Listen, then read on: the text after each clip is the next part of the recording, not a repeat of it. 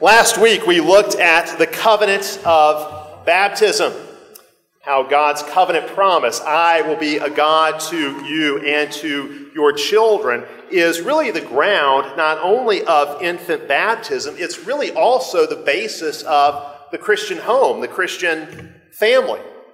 Today, I want to go further with this. I want to look at how the covenant of baptism gets worked out, the outworking of the covenant in our families, especially for us as mothers and fathers with our children, how it bears upon how we raise our children. So last week we saw God's covenant promises include our children.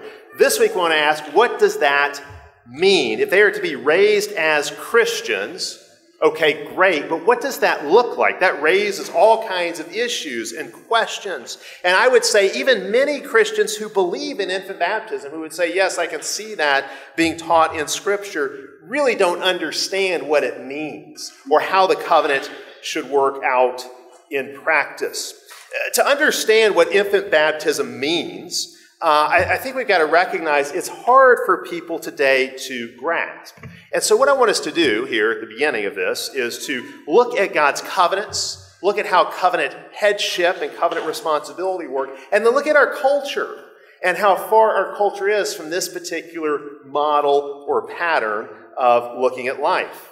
So one thing that God's covenant clearly teaches is what you might call corporate responsibility. Now, our culture tends to be a radically individualistic culture where expressive individualism is kind of the reigning philosophy of the day. But biblically, God's covenants teach a doctrine of corporate responsibility that clashes very sharply with that kind of radical individualism. Let me give you several case studies, several examples of how this works out. I think a really good example of this is found in Job chapter 1. We learn right off the bat that Job is a righteous man, so he is clearly a godly husband and father. And listen to what these opening verses, this is Job chapter 1, verses 4 and 5. Listen to what these verses say. His sons used to go out and hold a feast in the house of each one on his day, and they would send and invite their 3 sisters to eat and drink with them. So all of Job's children gathering together to feast together. And when the days of the feast had run their course, Job would send and consecrate them, and he would rise early in the morning and offer burnt offerings according to the number of them all. For Job said, "It may be that my children have sinned and cursed God in their hearts." Okay, what is Job doing here? He's offering sacrifice on behalf of his children. We might ask the question, shouldn't his children be offering their own sacrifices? Well, see, Job here is acting as a faithful covenant head. He is assuming responsibility for his covenant household. He is a covenant man, and he understands the covenant family, and he understands his own covenant headship.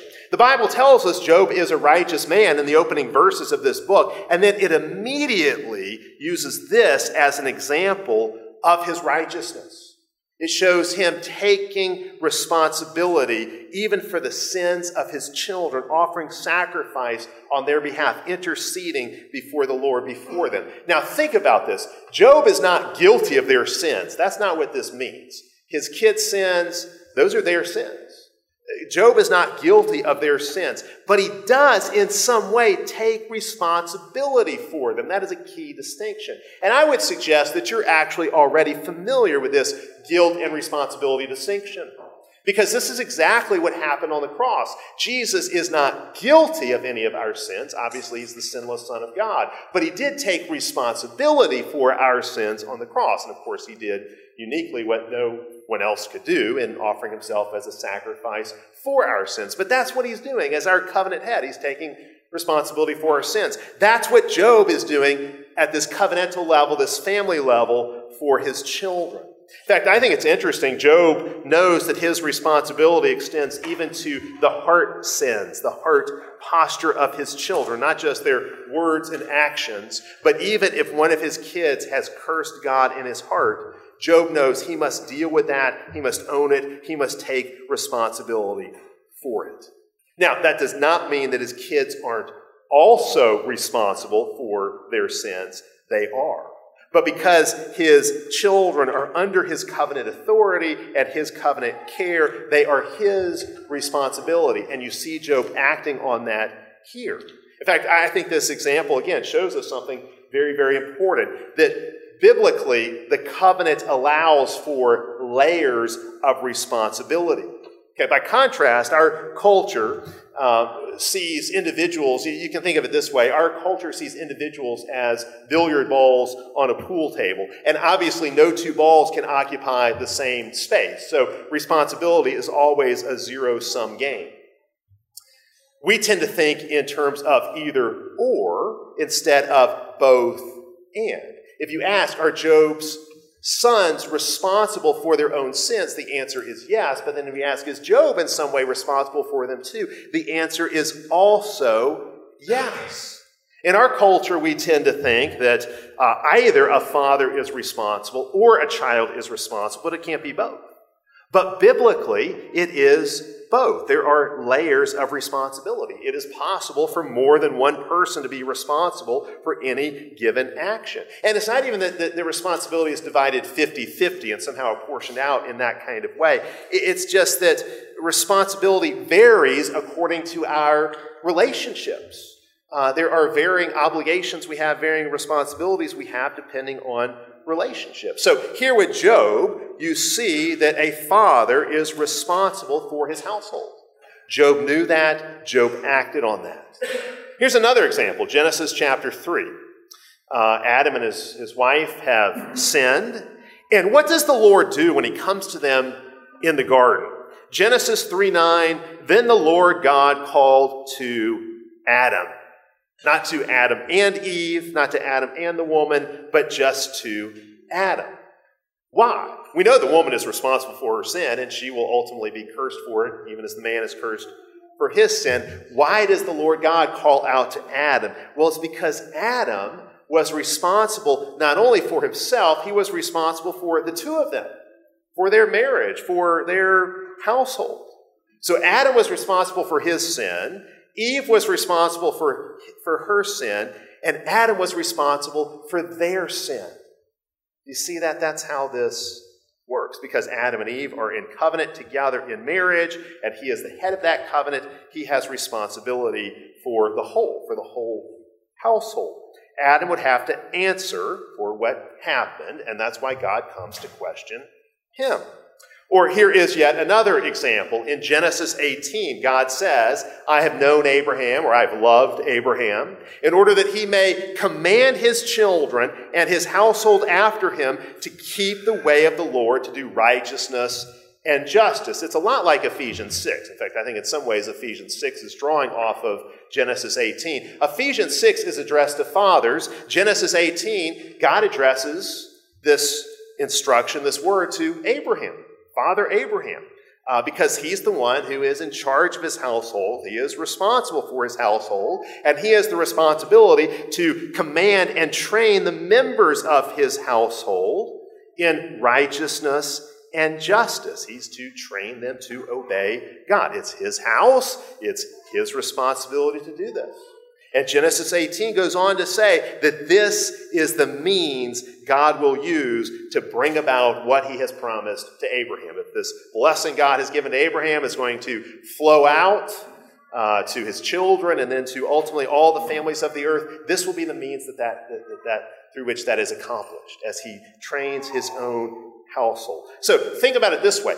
Every member of Abraham's household will be responsible for himself before God. But Abraham also will be responsible for the household as a whole. It's clearly the teaching there. Here's yet another example, Joshua 24. It's those famous words of Joshua. He says, as for me and my house, we will serve the Lord. Now, a modern American might think, well, what right does Joshua have to speak for his whole household? Shouldn't every member of the household make their own decision? How does he get to decide who they're going to worship? Well, again, the covenant explains it. Joshua has both the authority and the responsibility to act on behalf of his whole household. And so that's what he does. He can speak for the whole. Let me give you a negative example of this. In 1 Samuel chapter 2, Eli's sons, Hophni and Phinehas, commit sacrilege in the temple. They're priests. They sin before the very face of God, and they are judged for their sin. Judgment for their sin falls upon them. But Eli, their father, is also judged, and the text says, because he did not restrain them. He could have disciplined them. He was responsible to discipline them, and he failed. And so Eli is also held accountable. And this is a theme you see throughout the Scripture. For example, Proverbs echoes this when it says in 28:7, whoever keeps the law is a discerning son, but a companion of gluttons shames his father. We're going to ask, well, why does the sin of the son bring shame upon the father? Well, the father experiences shame in his son's sin because in some way the father's responsible for it. There's a covenantal connection between them. He bears some responsibility for what his son is doing. Let me give you one last example of this. This is not from the Bible, it's from literature, but just to show how historically this has been understood. And this is not a family example, it's a political example, but it makes the same kind of point. In Shakespeare's play, Henry V, after the great battle, the French king approaches Henry, who is the king of England. And as the French king comes to him, how does he address him? He says, "Hail, brother England." He addresses Henry not as "Hail, most important man in England." No, he says, "Hail, brother England." He addresses the king as England, as if he embodies England in himself. Because he understands the king is the covenant head of England. He in some way does embody England. He takes responsibility for England. He has authority over England. He can act on England's behalf. In addressing him, you're addressing the whole nation in him. Okay, that example shows you our culture used to understand this, I would say, much better than we do today. Now, maybe modern Americans would say that just doesn't make any sense at all. And if it doesn't make sense to us, we've got a problem because, again, this is something that Scripture teaches us. Modern Americans tend to think almost solely in terms of individuals. And I will say the individual does matter. Individual responsibility does matter. Individual rights do matter. But Scripture teaches us to think not in terms of either or, but in terms of both and. And so we would say individuals have responsibilities and obligations.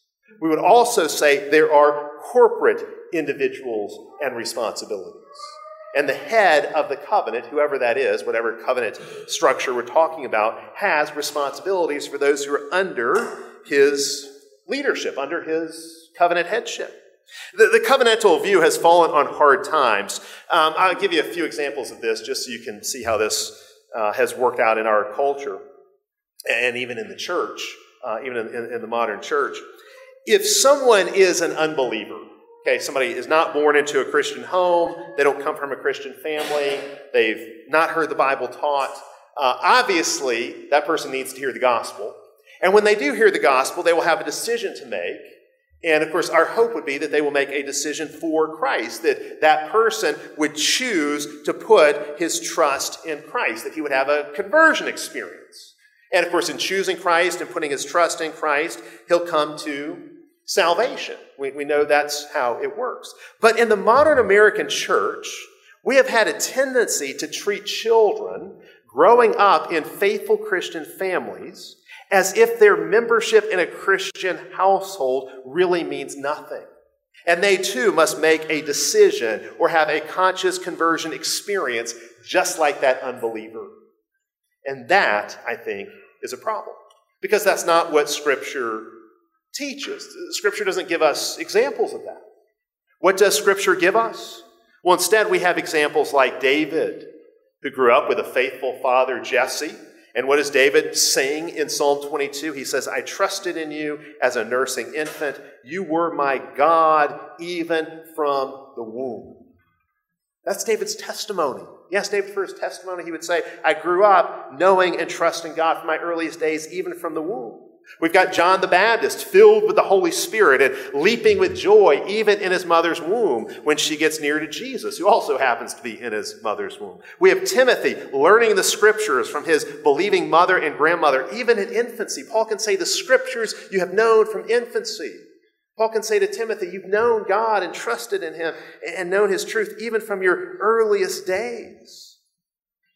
See, if you really press the individual view consistently to the end, you would have to say, really, there can't be any such thing as a Christian family or a Christian household, only Christian individuals. That's all. God only deals with individuals.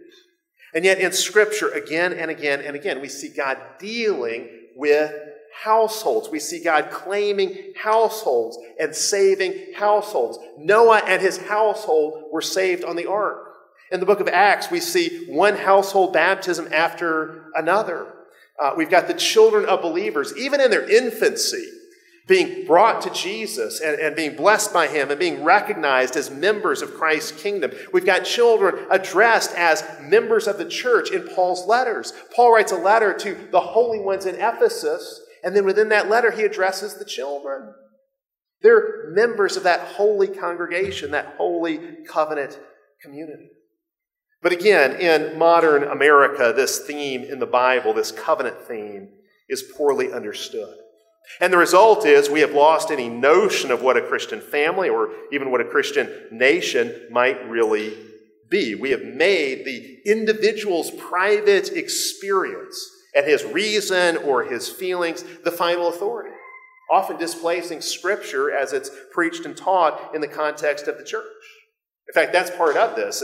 By focusing so much on the individual, we've undermined the central importance of the church in God's purposes. And so now we have a situation today in modern America where many people who call themselves Christians think of the church as optional, since they think of salvation as coming directly to the individual with no need for the church. What need do I have of the church? I've got my own private and personal relationship with God.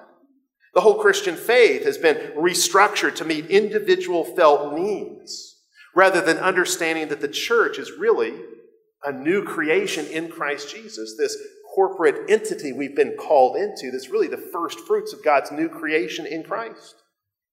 The result is that in the American Christian context, the individual is constantly exalted above the community. And so every Christian tends to become his own authority with no accountability. This is why we don't have church discipline in so many American churches. Our individualism has turned us into a nation of religious consumers. And what is it we're seeking to consume? Usually it's just one experience after another, where you can get the best experience on a Sunday morning, something of that nature. In all these ways, we have privatized the faith. We've made everything a matter of private, personal experience and nothing else.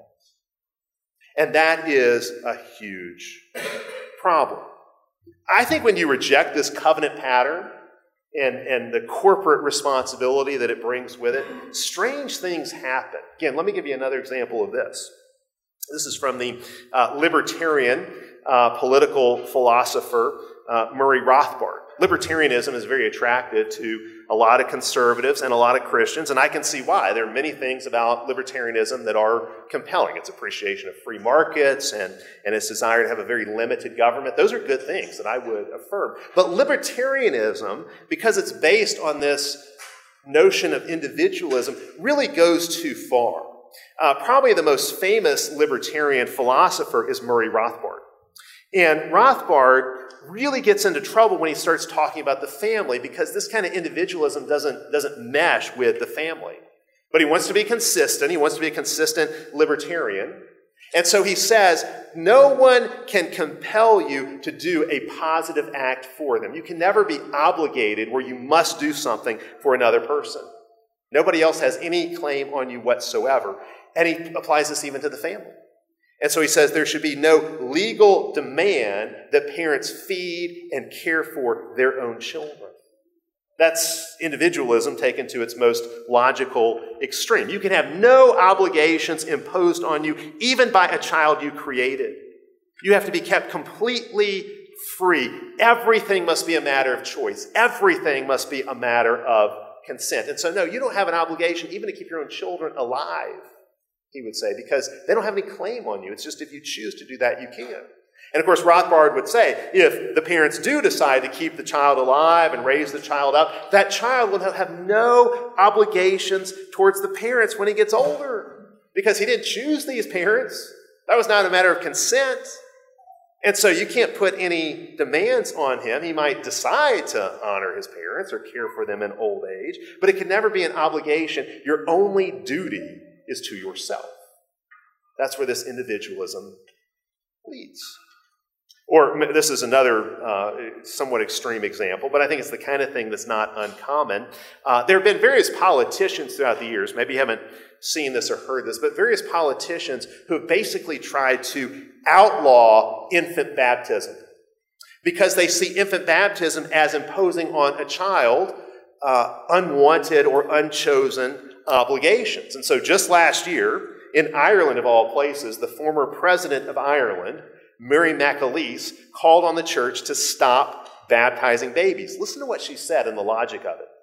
She said the baptism of babies into the church is unsuitable and needs to be overhauled because it means people's freedoms are being suppressed for life. Here you have infants who are taking on obligations that will last for the rest of their lives, and we shouldn't be doing that. We should not be, I think she would say, forcing children into this kind of relationship with God and with the church. So she said infant baptism imposes lifelong obligations and compulsory obedience to church teaching. It forces babies who cannot possibly understand what is being promised on their behalf to take on obligations they have not consented to. She points out infants are not capable of making such promises. Now here's the thing. She's right, I think, to understand that infant baptism does impose a religious identity and, yes, religious obligations on the child. And perhaps strictly speaking, they aren't chosen. But the problem with her argument is that this is really inescapable. Everything parents do, not just baptizing a child, but everything parents do for their infant will constrain that infant and obligate that infant in various ways. If the parents teach the child to speak English, that's a constraint. The child didn't choose English out of the array of languages that could have been taught. The child didn't choose to learn English. When the parents name a child, that's not something that the child chose. That's not freely chosen. Yet that will constrain the child in certain ways. That will put limits in certain ways upon the child. There was actually one family years ago, and it's kind of a well-known story because their daughter grew up to become an Olympic snow skier. But they had decided we're going to be truly individualistic parents. We will even let our child choose her own name. So when she got to a certain age, she chose the name Peekaboo. And Peekaboo Street was her name. You can kind of see the absurdity of that. They're the ones, after all, who taught her peekaboo. Had they taught her some other game, she would have ended up with some other name. So even then, you can't really get away from the fact that the parents have chosen certain things. But I would argue this: parents will inescapably impose certain religious beliefs and practices on their child because there is no religious neutrality.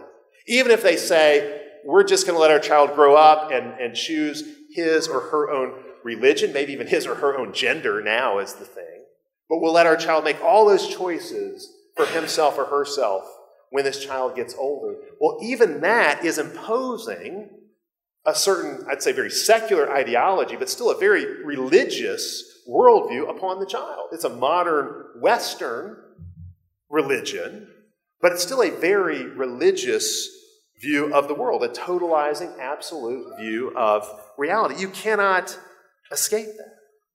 And so while, yes, it is important to recognize individual rights, and while consent is crucial in certain areas of life, not everything can be a matter of choice.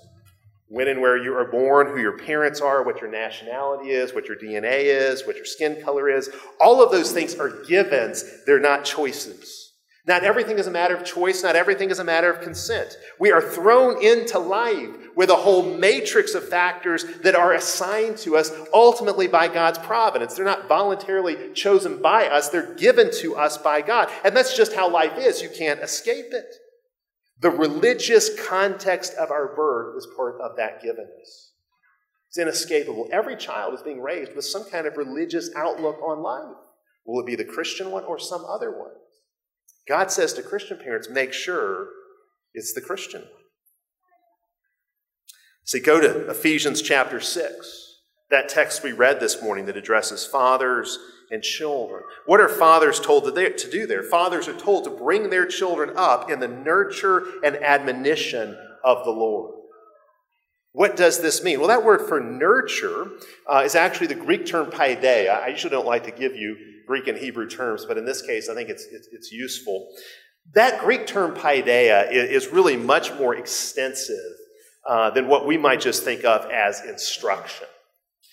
It actually, and I think the Ephesian Christians that Paul is writing to would have understood this, it's really comprehensive enculturation, comprehensive education. In the ancient world, paideia aimed at creating the ideal man and ultimately the ideal society. And again, the Ephesians would have understood this. To bring up a child in the paideia of the Lord means to enculturate this child into the life of God's kingdom. It's not just about teaching a few Bible verses here and there. It's not just about teaching your child a trade or a skill so they can make a living. It's about raising up a child who can take his place as a citizen in the kingdom of Christ. That's really what it's about. See, they would have said, bring your child up in the paideia of Rome so he can be the ultimate Roman citizen. And Paul says, bring your child up in the paideia of the Lord so they can take their place as a citizen of the kingdom of Christ and so they can spread the culture of Christ's kingdom in the world. I think what Paul's indicating here is that really training children in Christian paideia is the key to cultural transformation. We want to raise up a generation of world changers who will bring the culture of the kingdom of God into the world. That's really what paideia means. Paideia means inculcating in the child a worldview, yes, rooted in Scripture, the worldview that derives from Scripture. It means training the child in virtue, certainly. It means developing in the child a love for goodness, beauty, and truth, which all find their ultimate source in God. It means all of this taken together. It means forming, we could say, the ideal Christian. That's your task as a father, to raise your child up in the paideia of the Lord.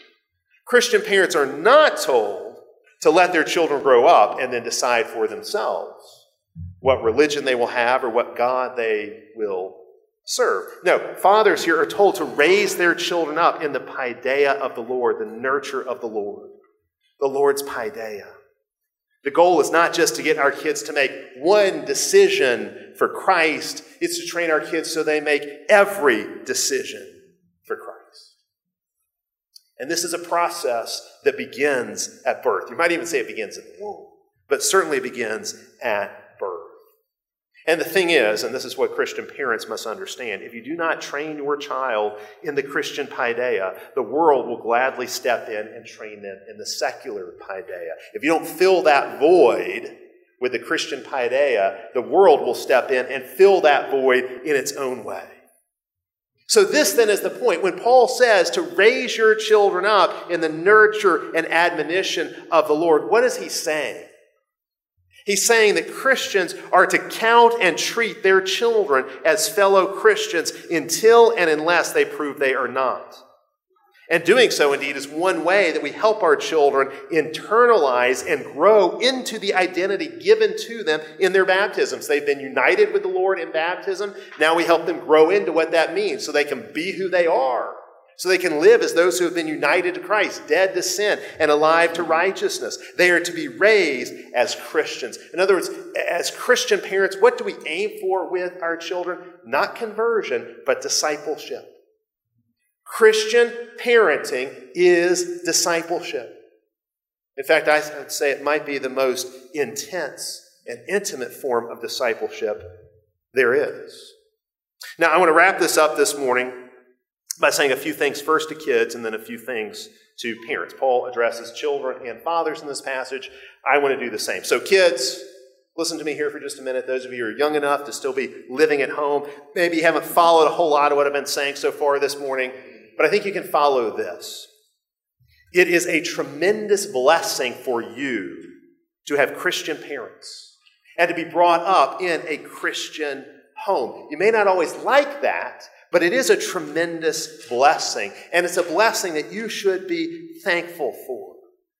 And perhaps the best way to show that you are thankful that God has placed you in a Christian home, perhaps the best way that you can show gratitude for this Christian upbringing you are receiving, is to do what Paul says here in Ephesians chapter 6, to obey your parents. Paul says, obey your parents in the Lord, for this is right.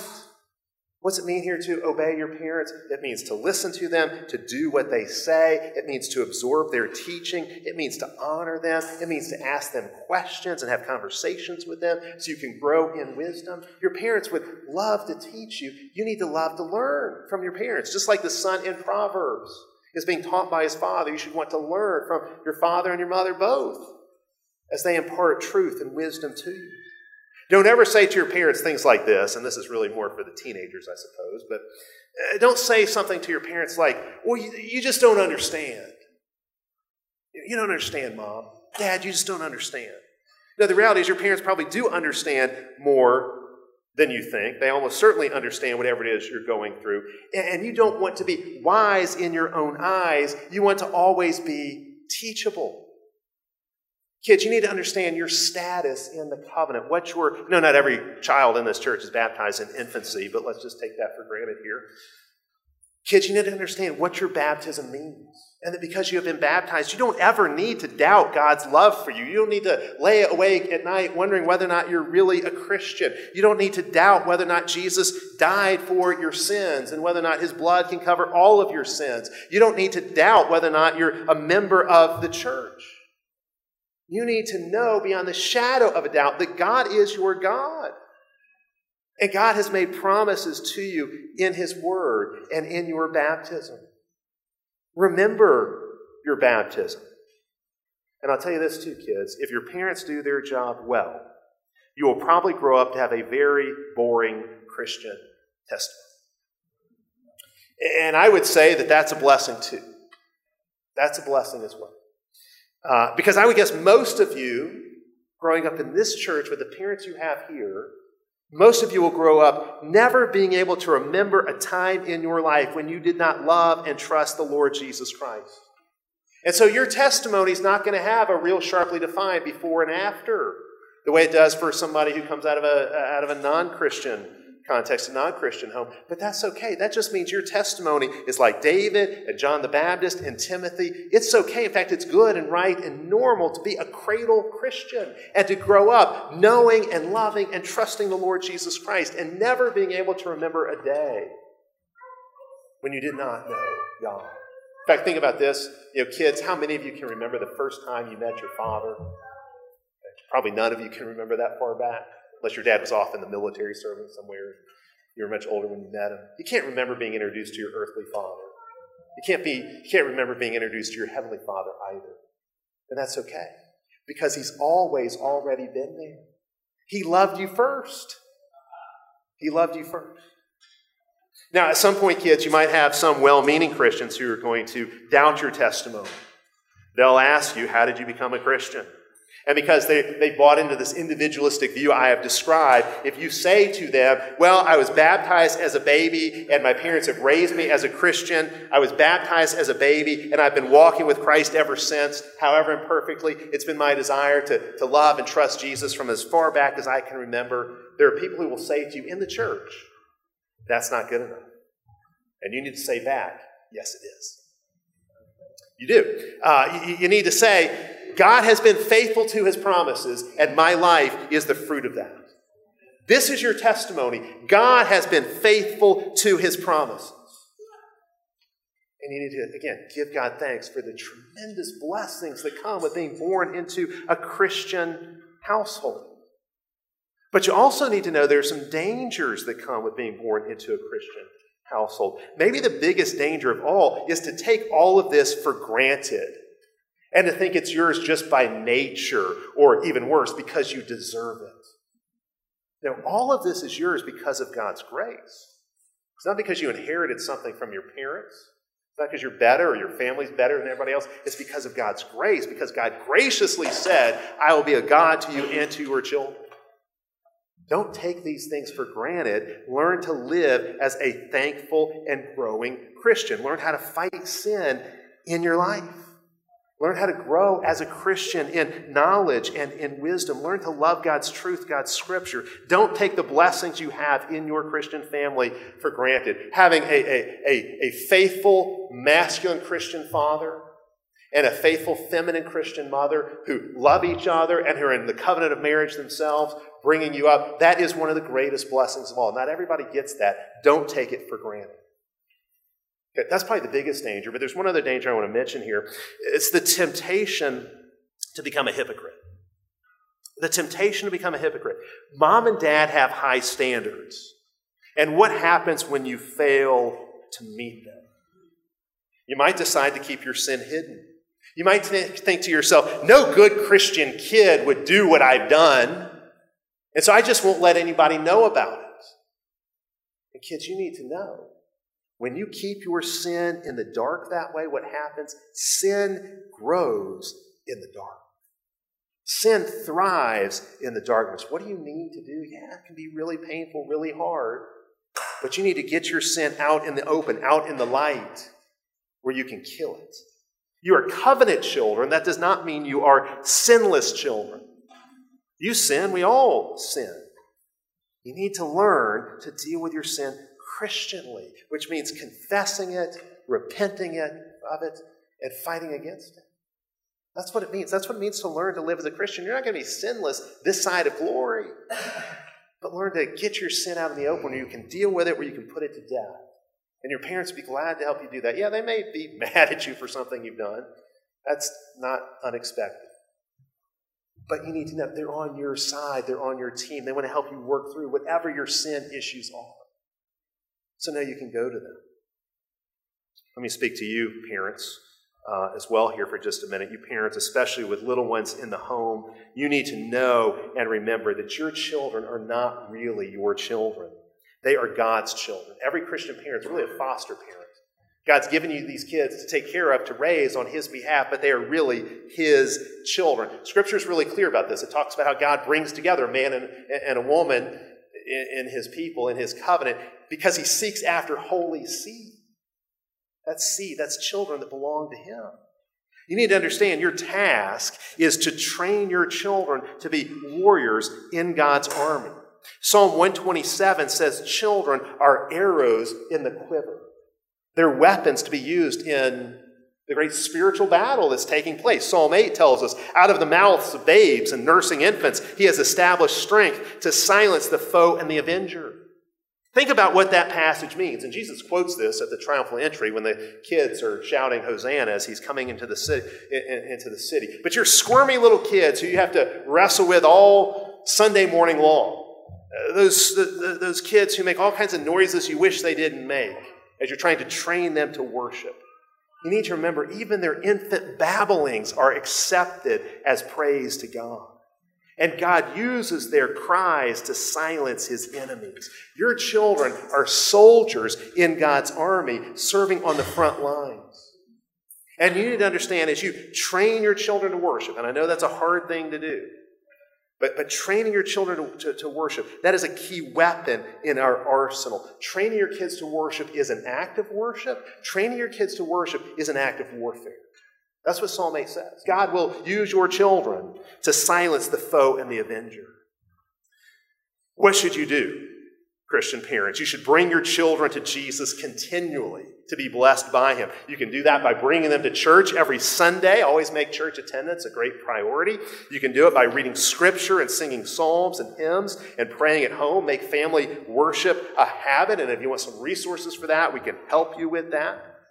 Your home should be a school in which truth is taught and a temple in which God is worshipped. Fathers, you are the ones addressed in Ephesians 6 because of the covenant, because you are the head. You're responsible for this. You're responsible to see that this work is done, this work of bringing your children up in the discipline and admonition of the Lord. But of course, mothers are included in this, and Scripture is really clear. Mothers are to be honored. Mothers have authority. Mothers have wisdom to impart. Proverbs says, listen to the voice of your father and your mother. That's really clear. Mothers are helpers in this work. And so, fathers, I would say, figure out how to work with your wife as a team of one, so you're always presenting a united front to your children. Fathers here are commanded to not provoke or exasperate their children, and that's because fathers have a tendency to be harsh. I think you can flip this around and know what the problem typically is for mothers. Mothers tend to coddle their children. They tend to be too soft on their children. Both are damaging.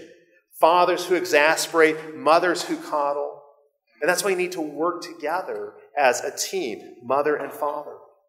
Obviously, there needs to be discipline. That's included in what Paul says here. But discipline has to be consistent and proportional, and it must be administered in love, not in anger. The discipline needs to be not for your convenience as a parent. That's what all too many parents do.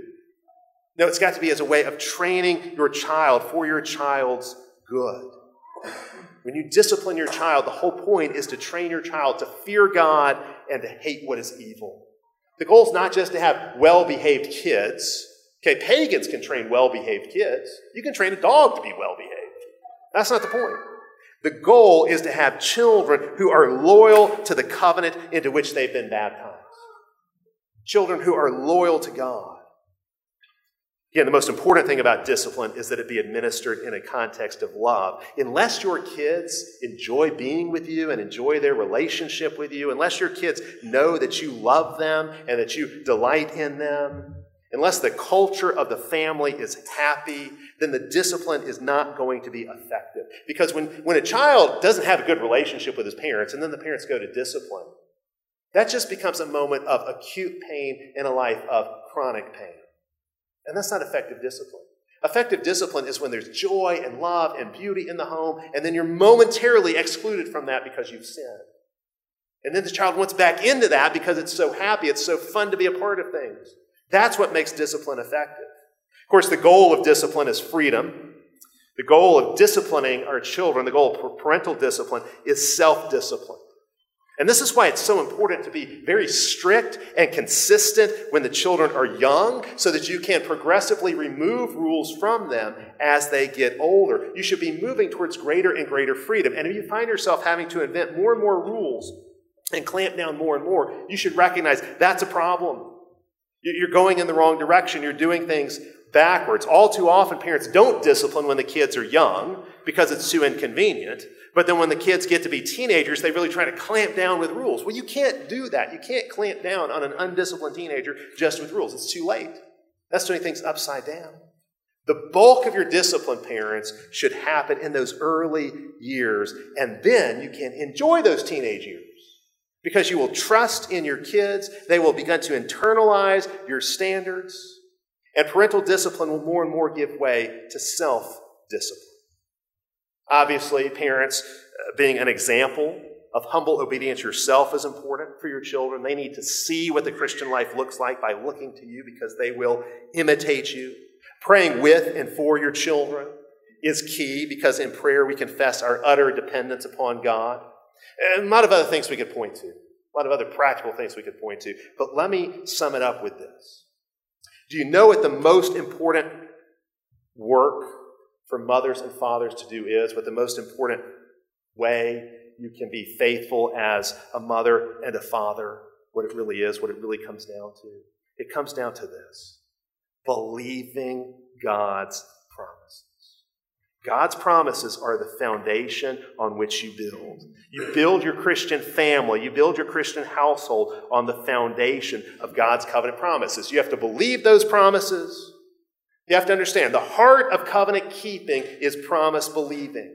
It is that covenant promise, I will be a God to you and to your children, that shapes how you treat your children, how you teach your children, how you discipline your children, how you pray with and for your children. Those covenant promises give you the framework for what you're doing as a parent. Parental working arises from parental resting in the covenant promises. But you need to remember, too, that the world has its version of covenant theology, not based on divine promises, but based on the devil's lies. And if you do not faithfully and diligently disciple your child, again, the world would be glad to do it for you. And you have to understand, your children, like you, your children are under constant attack. And you've got to guard your children, and you've got to fight back. But that doesn't mean you should live in fear. Yes, your kids are growing up in a spiritually dangerous world. Maybe you feel like it's more spiritually dangerous than the one you grew up in. But you need to know God has prepared you as mothers and fathers for just this moment. And He has given you your particular children for a time such as this. All of the great heroes of the faith lived in hard times. David, Daniel, Esther, the apostles. They had to face Goliath, the lion's den, an evil king, a persecuting Caesar. But they faced all of that. They faced those trials, and they prevailed. And you and your kids can do the same. Don't be scared for your kids. Again, rest in God's promises. Don't be scared for your kids. Rather, raise your children to face the challenges of their times. Seek to raise up Davids and Daniels and Esthers. God is calling upon you, moms and dads, to raise up kingdom warriors who won't run from the field of battle, but who will live faithful, courageous, humble, loving, obedient lives. Take responsibility for your kids and use your authority over them to prepare them for that day when they're no longer under your authority. Preparing them to live faithful and mature Christian lives. See yourself as an instrument in God's hands to mold and shape your children. The younger they are, the more malleable they are. And so get to work. Understand, you are God's representative to speak His truth and apply His truth to their lives. And in this way, covenant parents and covenant children can form a covenant household that is full of hope and happiness and holiness, a covenant household that will bring glory to God and further His kingdom. In the name of the Father, and of the Son, and of the Holy Spirit. Amen.